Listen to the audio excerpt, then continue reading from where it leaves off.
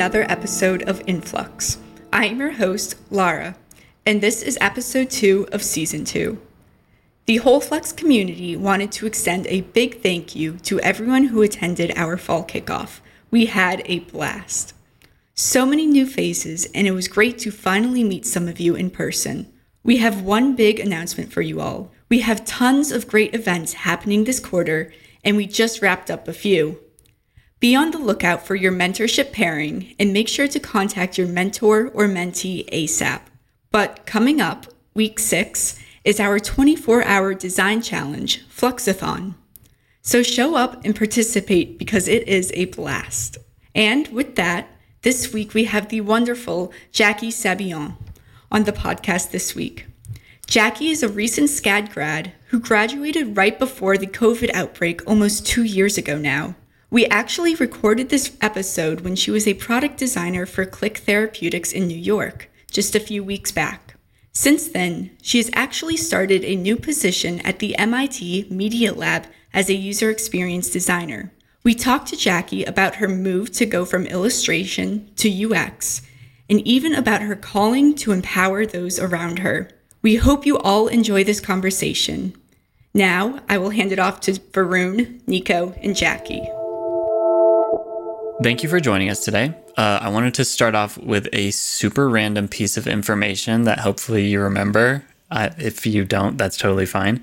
But if you remember, I used to be the manager at SCAD. Oh my God, yes, you do remember immediately. Of course I do. And for those who don't know, you often have to check in yoga classes and spin classes and stuff like that.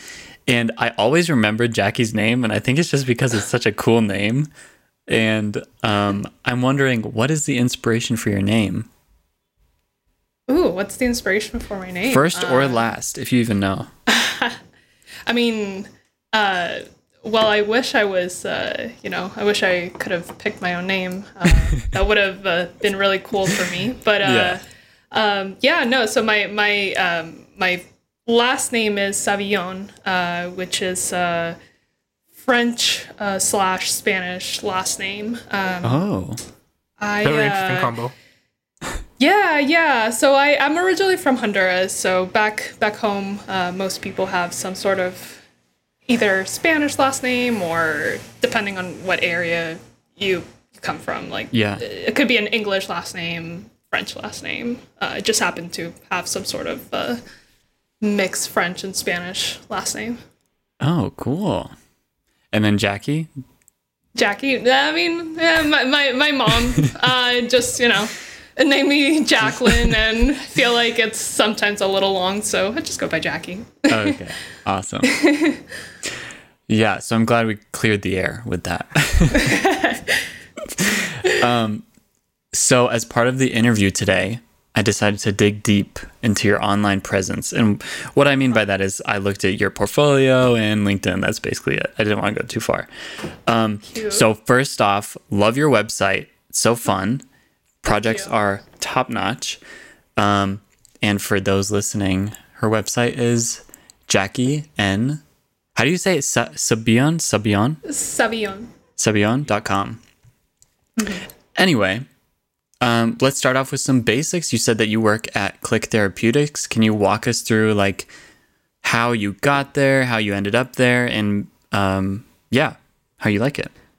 Yeah, for sure. I started working at Click in March of 2020, literally a week before the pandemic started, which was very interesting. Yeah. How I ended up there, basically, I graduated a little early from SCAD. I graduated fall 2019, and at the time, I had just done an internship at Google, and basically, I was in that weird gap where I was jobless. I had just graduated, and I was trying to figure out life. Mm-hmm. And so I randomly just decided that I wanted to be in New York City. And so I just packed all my things and moved to New York. What? I Oh my I did. God. It was a very very very drastic move for me. Was definitely a little scared about it, but it ended up working out. Yeah. I got here. I just started looking for jobs and stuff. I was also waiting on Google to get back to me for full-time positions. In the end, I applied to this place, Click Therapeutics, and they sounded really interesting. I was very interested in startup world, and especially with telehealth. I think that's one of the areas of UX design that I think has a lot of opportunity and is rapidly growing. So yeah, I interviewed. I went in person, met with who became my manager, and did like the whole gist of the design challenge and just technical interviews and stuff, and in the end they offered me a position. Wow. And yeah, very exciting. So for that week before the pandemic, were you on ground? Like, did you get to walk in? Oh my God, what? That's so cool. I did. Yeah, no, I got lucky in that sense. At least I got to meet all my coworkers and the people I worked with closely. But yeah, literally like a week and 2 days later, we had a case in our building. They didn't give out names or anything, and we didn't really know what floor they were in. And so we were like, we're packing up and we're going home. Yeah, it was intense. What building was it? Was it like a huge skyscraper? Yeah. I wish. No, it's this 10-story building in Tribeca. Basically, okay. Tribeca in New York is this like artsy area. There's a lot of offices there as well. And my company rents out 2 floors in the building. But there's a good mix of people in there. The first floor is a gallery, which is fun. Oh, wow. There's actually a few things I want to follow up from that. First of all, what's telehealth? Because it might be a dumb question, but I think that's something just great to explain just so everyone's on the same page. And it sounds interesting, especially in the world of UX, but, especially recently. I have no idea what it is. Yeah, no, absolutely. So telehealth is basically healthcare on a screen. So basically it's a transition from what you would consider traditional medicine, kind of with doctors and, medical equipment, all that stuff, transitioning to a digital format. Okay. What we do is basically we offer kind of like add-on support and treatments for different diseases. Its purpose is not to replace medicine. It's to be kind of like an add-on to a treatment that you might be doing already. So it's a space where that's rapidly growing, and especially with COVID right now, it's getting really big. One of the easiest ways to kind of envision it is Talkspace, for example, or what's that other one called? I guess Headspace could also be kind of telehealth, even though it's more meditation. Right. Yeah. But anything that's in a digital format, and you don't really need to go into an office to get treatment, that's what I would consider telehealth. I think that's going to lead to a few things like down the road. But for now, because you mentioned living in New York in the pandemic, I know the city really changed in the pandemic, or at least I've heard that it was a dramatically different place. I recently visited. It looks like the city's gotten back to normal, but how was it living in New York in the pandemic? Yeah, it was scary. New York got one of the first hits of COVID. We got hit really hard in March, and everything closed down. It was funny. I remember it was still very cold in March, and we had some snowstorms still happening all the time. And yeah, the city just looked like a ghost city. A lot of people left. All the rich people went to the Hamptons. Other not so privileged people just went back home with their parents. And yeah, I stayed in the city. I was living with my roommate at the time in Queens. And so, it was definitely deserted. Everything was closed.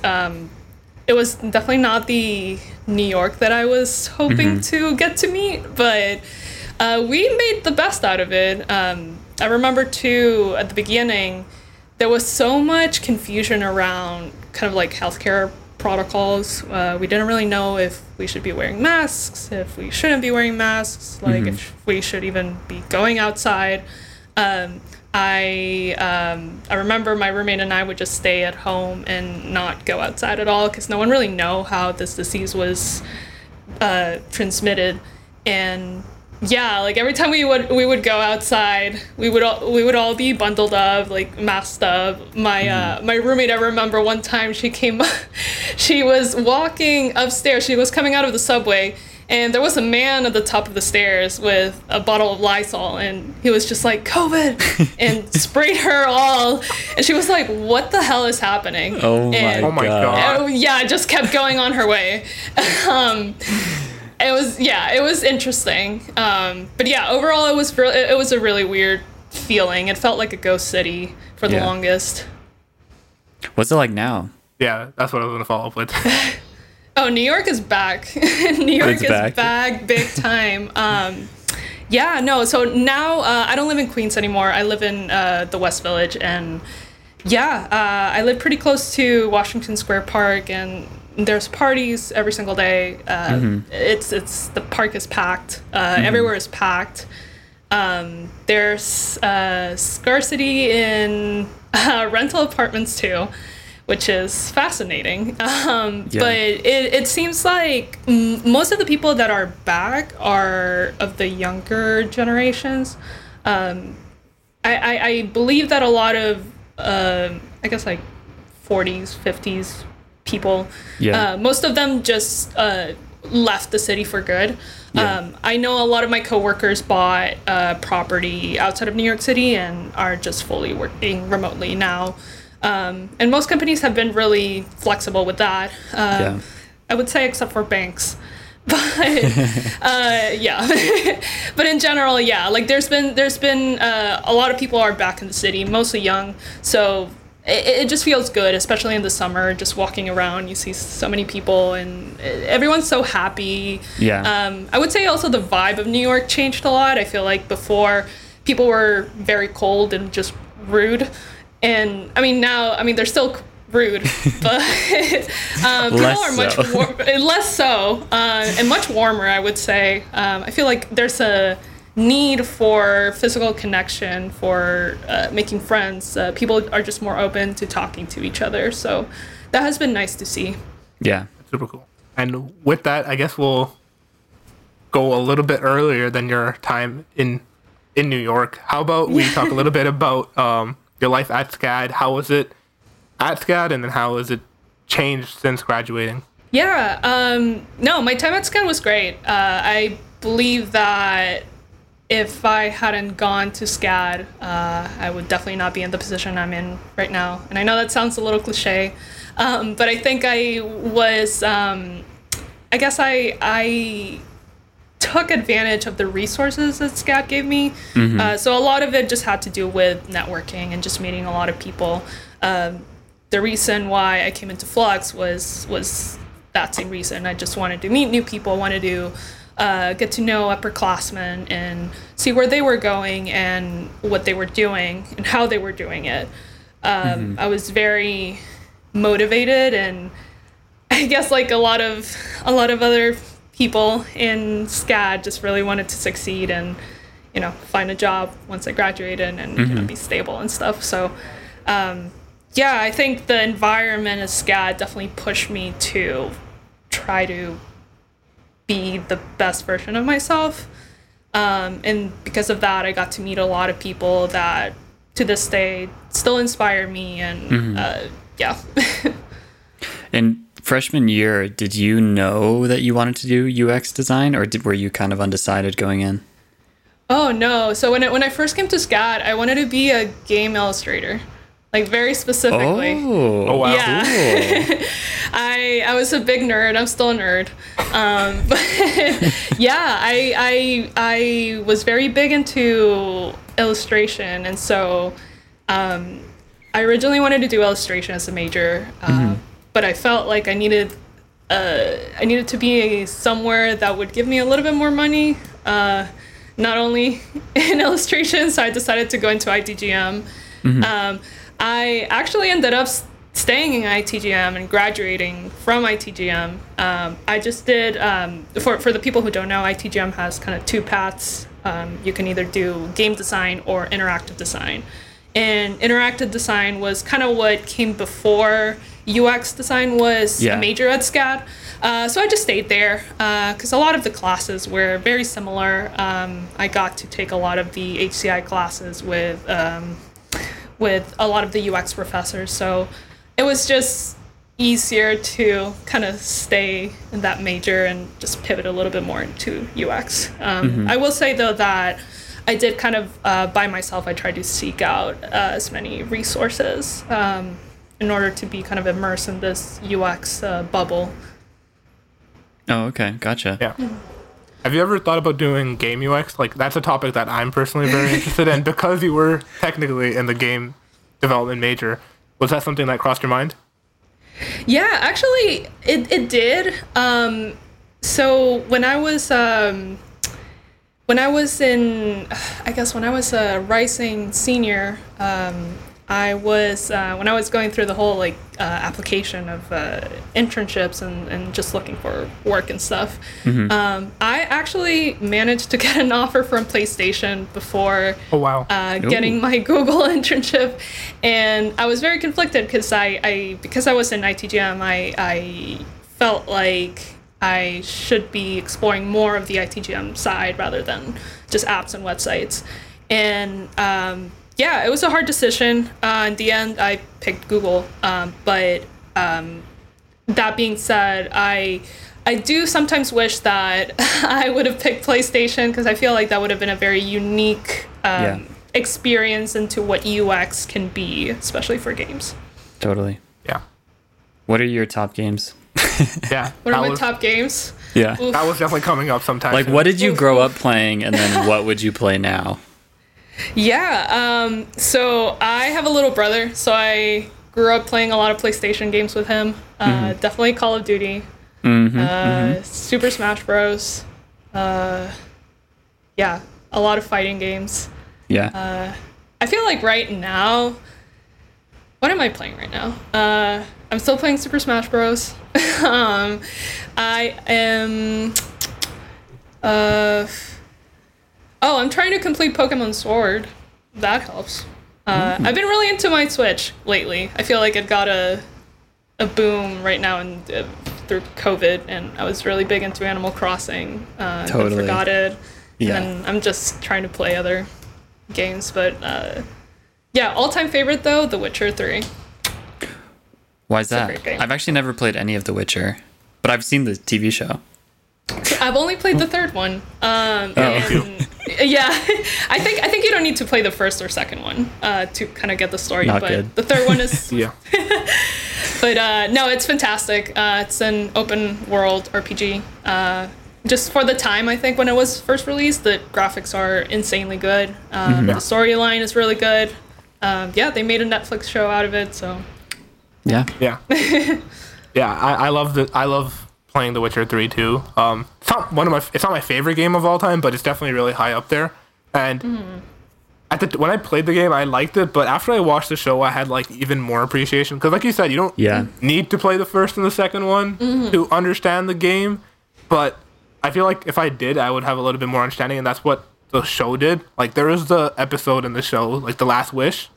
Like there's a connected part to that in the game, and when I watched it and when it clicked, like that moment was related to this. I'm like, oh my god, that enhanced a game So that cool. I played. That enhanced a moment in gaming that I did 2 years ago by watching this. It was like that connection was cool because I know they're not technically supposed to be connected, but you know it's the same property, right? So Yeah. What is your favorite game, Varun? I don't even know if I've ever asked you that. Horizon Zero Dawn. I don't have a PS4, but I borrowed a friend's PS4, played through that game. I love it. It came out for PC this year. I really want to get it again and just play it again, but I've been holding off because it's kind of expensive and it's a game I've played. Like I don't want to drop $50 on a game that I've played. Yeah, but totally. It is my favorite game of all time. So Yeah. there's that, and I'm really good amped choice. for this. I'm really amped for the second one that's coming out this year too. That's cool. Yeah. Okay, back to the normal stuff.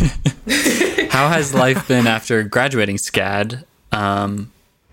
Yeah, I guess you have a unique experience. So I don't know, how did you adjust to being out of college, I guess? Good question. It was definitely weird at the beginning. Like I mentioned, I graduated a little early, so I got lucky in the sense that I got to spend my last day at school with my friends. But at the same time, it felt a little weird because I remember we threw a party because it was also my birthday. And I was just kind of like saying like goodbye and like, you know, like my time here has been awesome and you guys are amazing. And it was definitely a little weird because it just kind of felt like a celebration for end of quarter. And people were going to go back to SCAD the next quarter, and I was not. But at the same time, it was definitely, I'm definitely grateful that I got that experience versus, I guess my friends who, got hit with COVID those last 2 quarters, I think, or the last quarter, and didn't get to graduate or walk together. To be fair, I also didn't get to walk, but that's okay. You knew totally that going into it. Right. I was like, yeah, I mean, I guess. Yeah. But it was a little challenging at first. I think I came to New York in the winter, and I'm Honduran. I'm close to the equator. We don't have snow back home. It was rough. I remember. Was it your first time seeing snow? It was not, but it was okay. my first time living in snow. Okay. So that was a new experience for me. Yeah. Remember, I dropped like $500 on a jacket. It was crazy expensive. Yeah. It was not great, but I'm not cold anymore. So there you go. But yeah, no, it was that was definitely rough. I think another thing that was a little rough for me is so in my cohort of interns, there were 4 SCAD kids who had interned at Google that year, and we all got really lucky, and we were able to pass hiring conversion. So basically how it works is when you do your internship, you kind of take like a little interview at the end of your internship to see if you're, if you should be hired back. And so the 4 of us did get the call back, and, we were super excited. And at the time, again, I graduated end of November, and so I was like, I'll just wait it out and see what happens. I remember that specific year, Google was going through a hiring freeze, and they weren't releasing their headcount until much later. So what I thought was going to be an advantage for me to graduate early ended up being a disadvantage. And because I'm an international student, I was put in this weird position where I needed to start work as soon as possible, or I could end up getting deported. So yeah, I was definitely very nervous, and I was going through a lot at the time. In the end, I'm glad it worked out. And I ended up interviewing with Google, and there were a couple of teams that were hiring back. And then I was just on my own, just, interviewing at other places. I felt like I was more passionate about the work at the startup. And so my decision ended up going there. But yeah, those 4 months, I think 3-4 months after graduation were definitely very tough. Yeah. And I can't imagine for people who graduated once COVID had started, because I feel like I barely missed the COVID hiring freeze. Yeah. So, right. Yeah. Yeah. I mean, the international student part alone is like so. I mean, Vroon knows. Yeah. I'm so from stressful. Canada, so it's stressful, but not that stressful because I can just stay in the country because I'm Canadian. So That's fair. but at the same time, it's it messes with getting hired still. But yeah, I have friends other international student friends that are very scared, especially because even H1 is like, it's a lottery, right? Like even after you have the job, there's a chance that you can't stay in the country because of a lottery. Yeah. And like, that's freaky. That's freaky. No, it is. It's very tough. I think I guess like, so I've been working in the US now for like over a year. And I think like, yeah, this whole like international hiring and you know, like having needing to look for a company that would be willing to sponsor you, and even after the sponsoring, like not even knowing if you would be selected for this H-1B visa, I definitely realized that I was in a very privileged position of, you know, finding, you know, not going with, you know, having the option to pick a different company or whatsoever that would be willing to sponsor me and, you know, would be willing to kind of fight for me and take me in, even as an entry-level designer. I will say that, you know, not many people have that privilege, and it's kind of sucky. I wish the U.S. was a little bit more open for people with higher education to, you know, work and stuff. But and part of the fault is not even like, it's just like really old legislation. Like part of it, like for the green card, I was attending this session at my internship this week about like how you would go from getting H1 visa to like getting a green card, and like your country of birth takes precedent in like the amount of time that'll take you to get the green card, which doesn't make sense because I was born in India, but I moved to Canada when I was 2, and like that's the whole life I've known. But India has a massive backlog just because of the population, so it can take up to 14 years for me to get like move from the H1 to a green card. Like H1 can be extended so I can be in the country, but it's like a weird thing. So like even if I'm in the country for 14 years, I can still be counted as only a worker, not a permanent resident, which is like no, what? That's insane.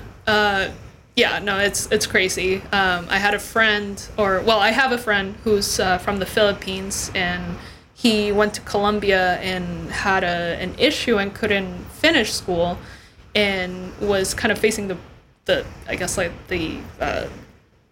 was facing deportation because he was either a student or he was nothing, right? He had to leave, and so he ended up getting married to solve that issue, which is insane to me.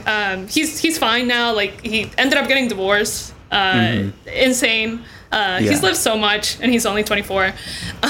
But it's just it's crazy because I feel like a lot of us have this American dream of especially us in tech, right? I feel like the U.S. is so big in tech, and so if you want to make a career out of tech, the U.S. is definitely a really good country to do that. And I personally don't want to go back home to work. It's just not the same. I think my skills are not appreciated as much as they're appreciated here. And just the lengths of what people do to be able to stay in the country and just work is pretty crazy to me. Yeah. Oh, have you guys seen 90 Day Fiancé? Oh my God, yes. You totally reminded me of that. First of all, it's playing tonight, and I'm going to be watching it tonight. But that whole scenario reminds me of that. I have not watched it live, but I've seen some like YouTube video reaction stuff. I think it's crazy. Yeah, it's insane. It's that's where Big Ed is from, right? I think so. Yeah, it must be. Yeah, he was trying to marry a person from the Philippines, I think, actually. Oh yeah, that's true. But it, not to spoil, I won't say anything. Okay, so in terms of design, whether it be UX or not, because, we all like different things, what's your favorite thing about being a designer, and what is it about design that interests you, rather than engineering or, anything else? I believe that specifically with UX design, I really enjoy the intersection of being a creative and also problem solving. I feel like for the longest I was trying to figure out what I wanted to do professionally, and I was a very artsy kid, so for me it was kind of obvious to go into illustration. And then I figured out, like, oh, actually I don't want to do this professionally. Like, it seems like it's going to kill my my passion for this. So I'm really glad I found UX, again, just because I feel like, again, it allows me to be a creative, but also keeps my brain working, just problem solving. Also the fact that it gives me kind of an entryway to an area that before I didn't think I was good enough for. I didn't really, when I was growing up, again, I didn't feel like I was smart enough to be like a scientist or an engineer. Like I was like, oh, I guess like I'm good at art, so I guess I'll do that. Yeah. But yeah, after working for like a year and a half, I've not only have I been getting better at designing, but I feel like I've picked up a couple of skills in engineering, AR, VR, just like very different spaces that I for sure didn't think I was good enough to do. So yeah, I'm really happy that UX kind of allows for a lot of different skill sets to kind of meet together, and just gives me an opportunity to explore different things. Yeah, totally. Varun, do you want me to ask this next question? I actually want to follow up a little bit about. Oh yeah, go for it. Not about that previous question, but a little bit more about what you do at Click Therapeutics. Did I get that right? I feel like I got the name wrong. Yes. No, So I want to, like, I know I asked what telehealth is before, but I want to dive in a little bit deeper. Because you were, I guess, working in like the intersection of healthcare and tech when the pandemic hit, like, were there conversations that were being had at like work around like how you guys could help with that?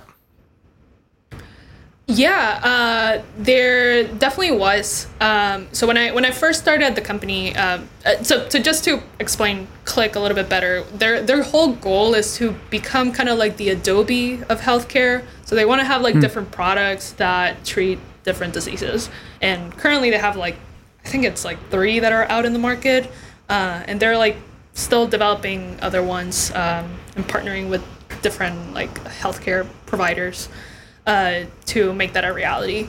When I first started at Click, I was put into our depression product. And so, especially during COVID, there was a peak in suicidal cases, and there was also a peak in therapy sessions. I believe there was like a lack of therapists at some point, just because so many people were seeking help. And so that, as you know, as kind of bad as it sounds, like that actually came up to be really beneficial for us, because there was a market for our app to be used by a lot of people. Specifically to COVID, we haven't really developed anything that helps to fight COVID or do trace tracking or anything like that. Yeah. But I guess like some of the effects of what the pandemic caused, it definitely helped us kind of develop a better product and offer it to people who might need it. Yeah. So, like I said at the beginning, I was on your website, and I just wanted to read this quote and just like get your thoughts, because I think it's such a powerful quote on your website. So it says, "As a Hispanic woman in tech, I'm passionate about creating work that empowers users and makes social impact through beautiful, engaging experiences. And I also actively encourage other women in Latinx to find their voices and pursue their passions in design, art, and tech." Wow. Can you tell us more about that? Like, I think it's such a cool thing to have on your website, but like, yeah, tell us more. Yeah, for sure. So I again, I feel like coming from Honduras, I personally didn't meet anyone back home that was really into technology or design. I had some friends that, like drawing and painting, but that was about it. And back home, there's still a stigma of if you become a designer, you'll starve. If you become an artist, you'll starve. Right. Like, yeah. you'll starve if you're not a doctor or a lawyer. So it was very frustrating for me growing up and trying to figure out what I wanted to do in life. Because all I would hear is, "Oh, you're gonna fail because you want to do this," or if I said something like, "Oh, I'm good at drawing. Oh, you should become an architect." And I was like, "Okay, yeah, I've heard that dozens of times." So yeah, I think because of that, because of me feeling lost when I was growing up and trying to find out what I wanted to do with my life.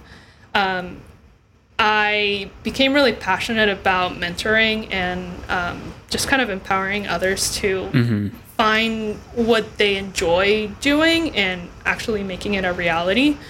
Right now, I mentor on co-folios, and I get a lot of people who are usually women or from Hispanic descent. And it's usually the same story of like families disapproving or just not feeling like they're going to succeed in what they do. And so I try my best to kind of share my own story, share my struggles, my successes, and, just let other people know that it is possible for you to follow your dreams if you put some work into it. And then with the social work stuff, I actually got the opportunity to work with the MIT Media Lab to do some volunteering and social work with them. I've been doing some research around accessibility and specifically around what's it called? Spatial disabilities and temporary disabilities. So I've had the opportunity to talk to a lot of people and just doing a lot of volunteering there and a lot of social work. So yeah, it's something that I've enjoyed a lot and I've become really passionate about.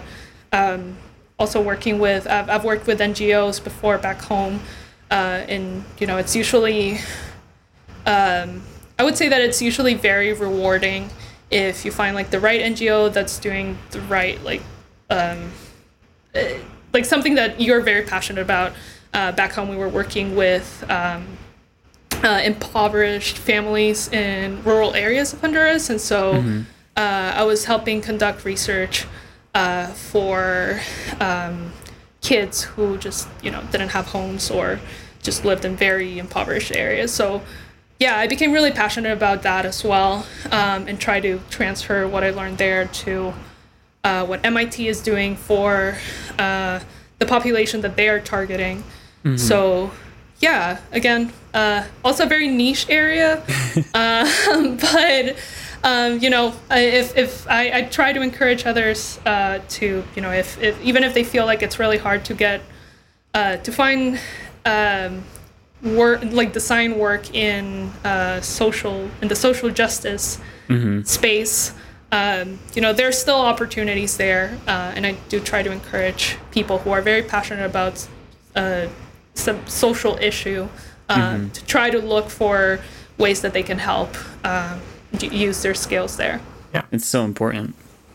And I really find the idea of like a temporary disability very interesting too, because it's like the name implies, it's temporary, but that means that the person is used to a very different reality, and then they're shifting towards that disability temporarily. Whereas if you're living with that disability your whole life, you've grown accustomed to it. Obviously, doesn't make life easier, but you've kind of made tricks around it. So like for me, like I have glasses. If I wasn't wearing my glasses, the vision I have is practically like I'm -5, so I wouldn't be able to see. So it's the idea of a temporary disability and how we can solve for that. It fascinates me. Yeah.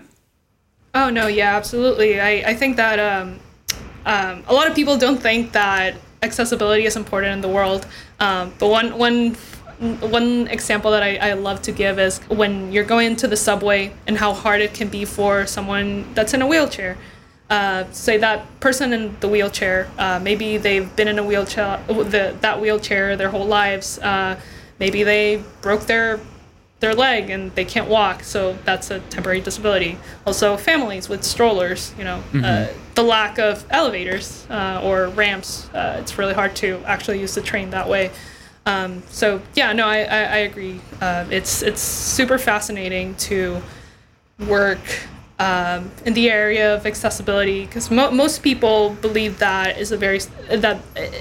disability is a very small percentage of our population, when in fact it can, many types of disabilities can affect everyone at any point in their lives. Totally. Because I feel like I remember hearing this from a Google talk like 2 years ago at SCAD, talking about accessibility and disabilities. And I feel like they said even the fact if you have really long nails, that's a temporary disability. They consider that because, you're not as dexterous and you can't type as well as someone else and you have to use like that part of your thumb or something. Right. So I've always been fascinated. After that, I was like, holy crap, I didn't even think about if you get your like acrylic nails put on, that counts. And, that makes your life so much different. So, yeah. Oh, yeah. No, it's super interesting. It's really interesting to just kind of read about accessibility and how like the littlest thing that you might not have even considered, like even like carrying your groceries, if you have both arms just full of groceries, you can't open the door. There's no way for you to open your front door without your hands. That's a temporary disability as well. That has been very interesting, kind of just learning more about it and working with it. Yeah. Do you ever get like, I don't know, pushback from people like that they shouldn't care about it, or anything like that? Oh yeah. All the time. Okay. Yeah, even at my job, it's hard kind of navigating what's kind of essential to a product and what's not essential to a product. Right. I feel like even at my job, sometimes I try to consider like, oh, is this color accessibility passing? And it's something as simple as that. Like I try to keep my eye out for, and sometimes like my coworker might be like, it's okay, like, I don't think it's gonna matter. I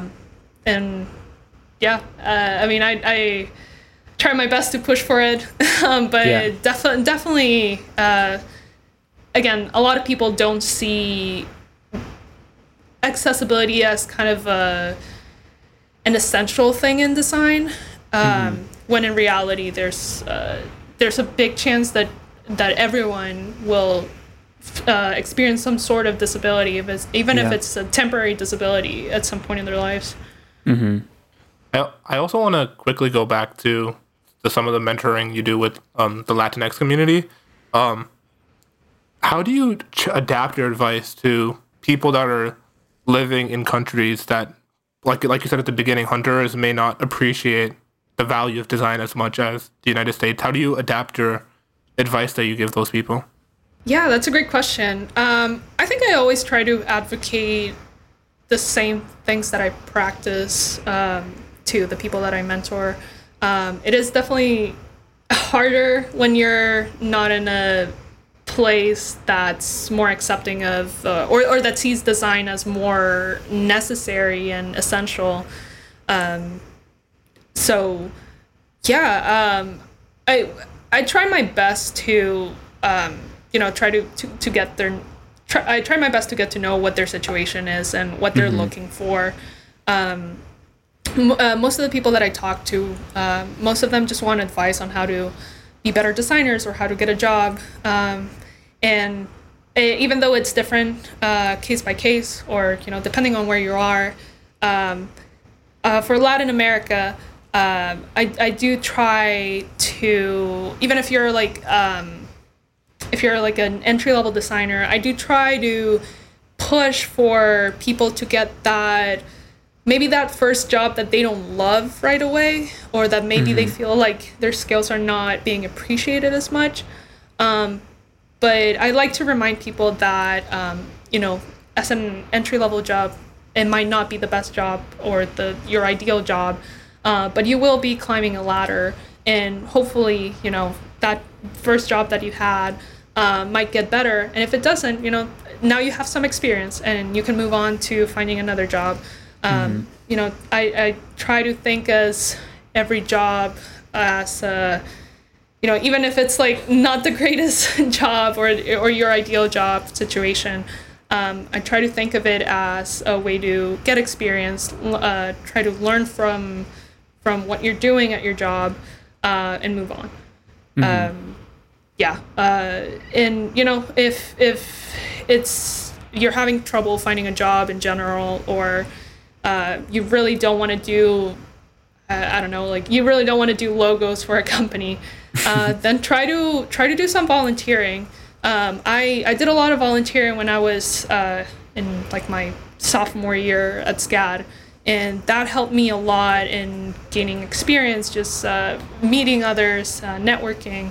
And again, not ideal because you're not getting paid, but it is still a really good way to kind of build up that experience and hopefully, get hired somewhere that will see that you did this kind of work and, will value your skills more for it. Yeah. So recently there was a Honduras versus USA soccer game in Denver, Colorado, and I went there, and it was awesome. But what I was so surprised about is that there's so many people who are either fans of Honduras or are from Honduras that were packed in this stadium. And I think it's something that just like, you don't realize that, such a small country really has such a big impact. And so the question that I have for you is like, first of all, like, what is Honduras like, and how does it kind of influence you day to day? Yeah, so Honduras is a very fun country. It's a lot of, I feel like people are very, very Latino, all happy, and, we dance a lot. But no, in general, I would say that Honduras, I loved growing up there. I think Honduras is very Americanized. Very a lot of Central American countries are very Americanized.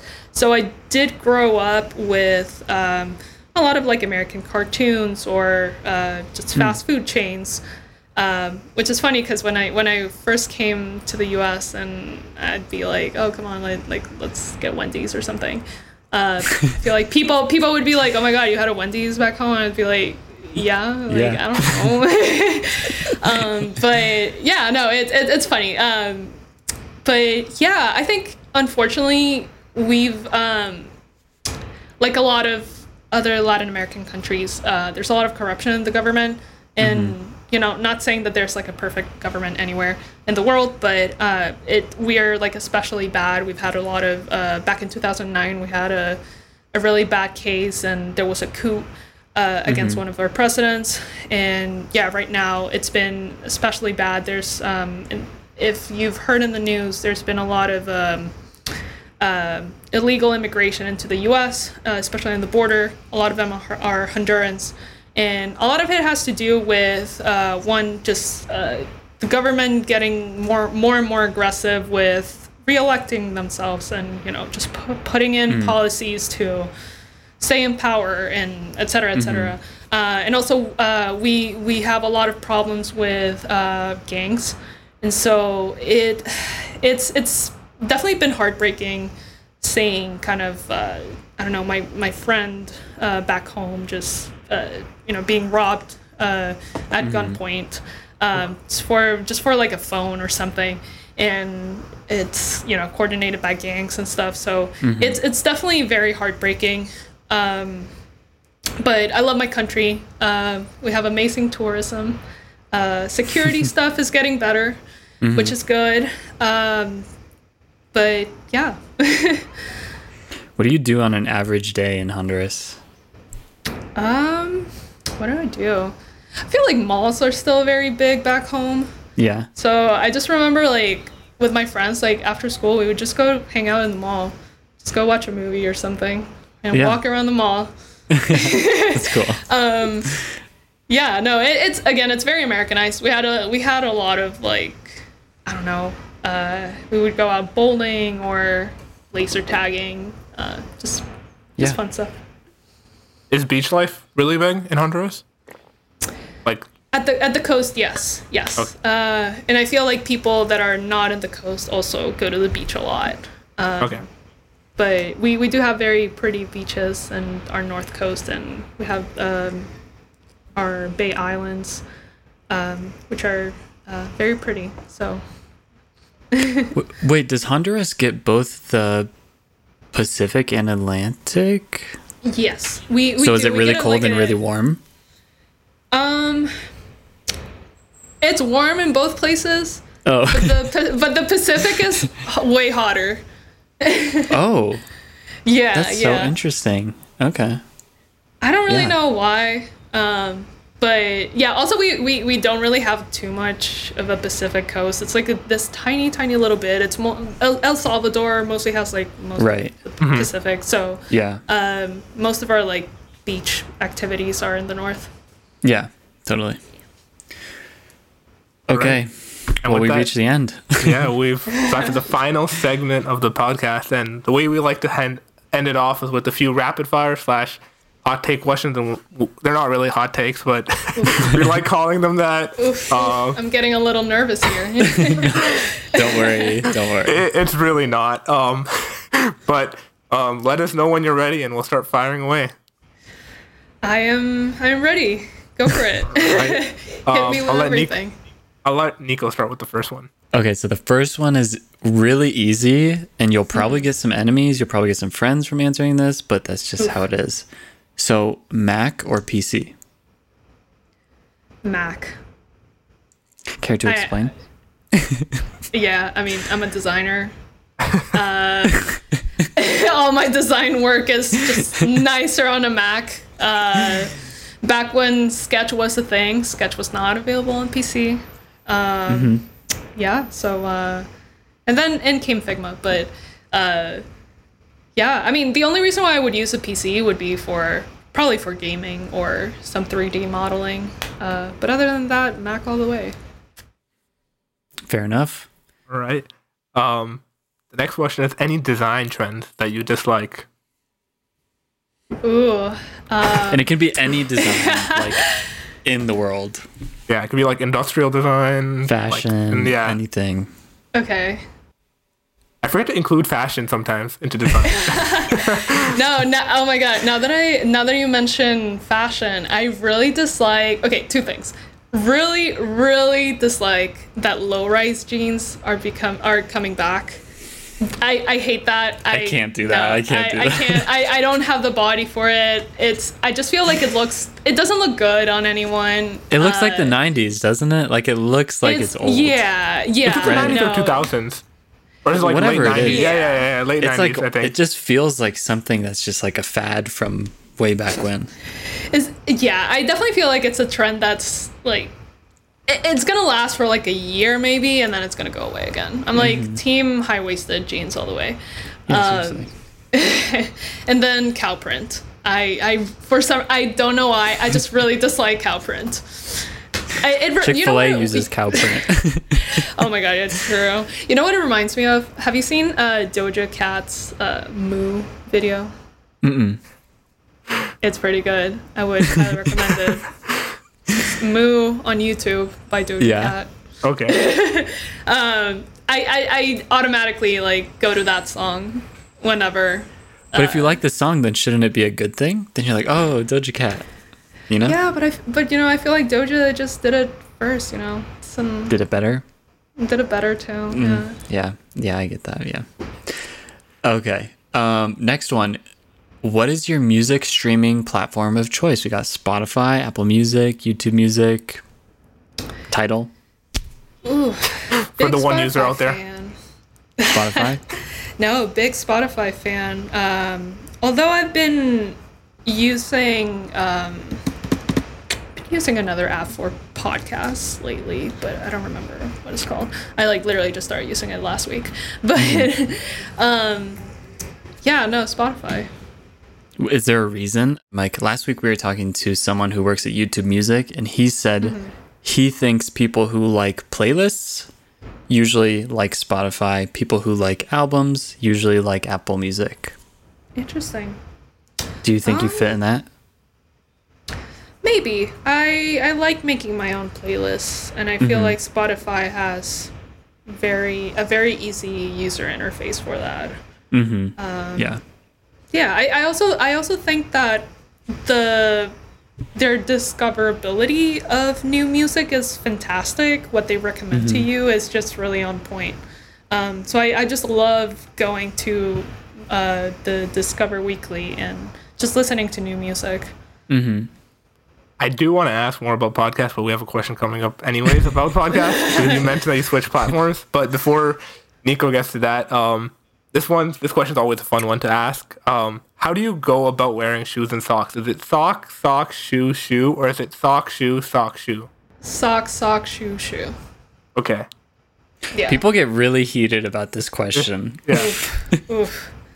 Yeah, no, so I'm a big no shoes at home person. So yeah, so like I feel like when I'm getting dressed, part of the getting dressed includes socks. And so then I walk So they're already towards- on. Right, so they're already on, and then I walk towards the front of my house and where my shoes are, and then put on my shoes. I got you. Yeah. Yeah. Okay. Last one is more of like a recommendations, I guess. So are there any books, movies, podcasts, or other content that you've been recently loving and that you'd like to share? Ooh, I do. I'm a big reader, and I like a lot of just nonfiction, fiction, just a good mix of everything. But I recently started reading this book. It's called The Very Nice Box. It's a satire about working in tech. So I feel like anyone in UX would really enjoy this book. They would probably. Yeah. I will definitely have to check that one out. Yeah. Yeah, no, it's good. It's kind of like a little love story. I just started it. I'm like 6 chapters in, but so far it's very entertaining, very relatable. They have this thing where there's like this color system based on your personality, and so everyone at the company kind of puts their color in their email signature. It's pretty ridiculous, very tech. Yeah. I find I'm it 100% hilarious. sure that happens at one company. Like, there's no way it does not happen. I wouldn't be surprised. Did you have a question about podcasts, Varun? Yeah, like any podcast that you recommend. I'm always looking for podcast recommendations. Oh yeah. Okay, don't judge me too hard, but I've been really into crime podcasts lately. I love crime podcasts too. Dude, Okay, okay, good. On a road trip? Totally. Oh my god, yeah. It's yeah, I've been addicted. I have a couple. Crime Junkie is very, very good for just kind of like 40-minute case overviews. Highly entertaining. And if you want something a little more in-depth and kind of funny too, kind of like a crime turned a little funny, there's this podcast called Rotten Mango. And the host is just, she's hilarious. So I would also recommend her for crime podcasts. Have you listened to Serial? Wait, is that a crime podcast? Yes. Yeah, it's okay. Like, very Serial's a good. podcast that made podcasts, like, I feel like big. Yeah. At least crime ones, for sure. Yeah. Definitely. Oh, yeah. Well, my recommendation for this week is the new Pixar movie, Luca. It was really cute, very heartwarming. Oh, and also they made a Monsters, Inc. TV show that like follows after Monsters, Inc. happened, and it's really funny. Like, I was laughing multiple times. Very good. I watched Luca about 2 weeks ago. Yeah.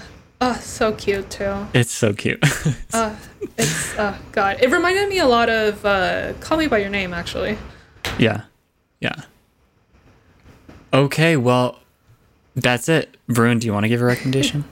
A recommendation? Yeah. Oh, and music. What Oh am my I god, I didn't listening? write music down. Music as well. Yeah. Oh, yeah. I guess I'll give a podcast recommendation, but this is a really popular podcast. I've been listening to Armchair Expert, Dak Shepard, host it. It's fun. He calls like celebrities, but he also calls like experts of all different fields. For those that don't know, Dak Shepard, he's like an actor / like comedian. He's done Punk'd back in the day, stuff like that. And I guess people also know him by being Kristen Bell's husband, which is a funny way to know another. But yeah, his podcast's cool. He has a lot of cool people on. Sadly, it's going to Spotify exclusively now. So Oh my! I hate that that's happening, where podcasts are becoming exclusive. But I guess it's the future that we're living in. I hope not. That would suck. Yeah. Okay, well, thank you so much, Jackie, for taking the time to talk to us. It was really a pleasure. It was so much fun. And yeah, thank you. No, oh my God, of course. It's always really fun seeing SCAD peeps. So thank you so much for having me. Yeah, of course.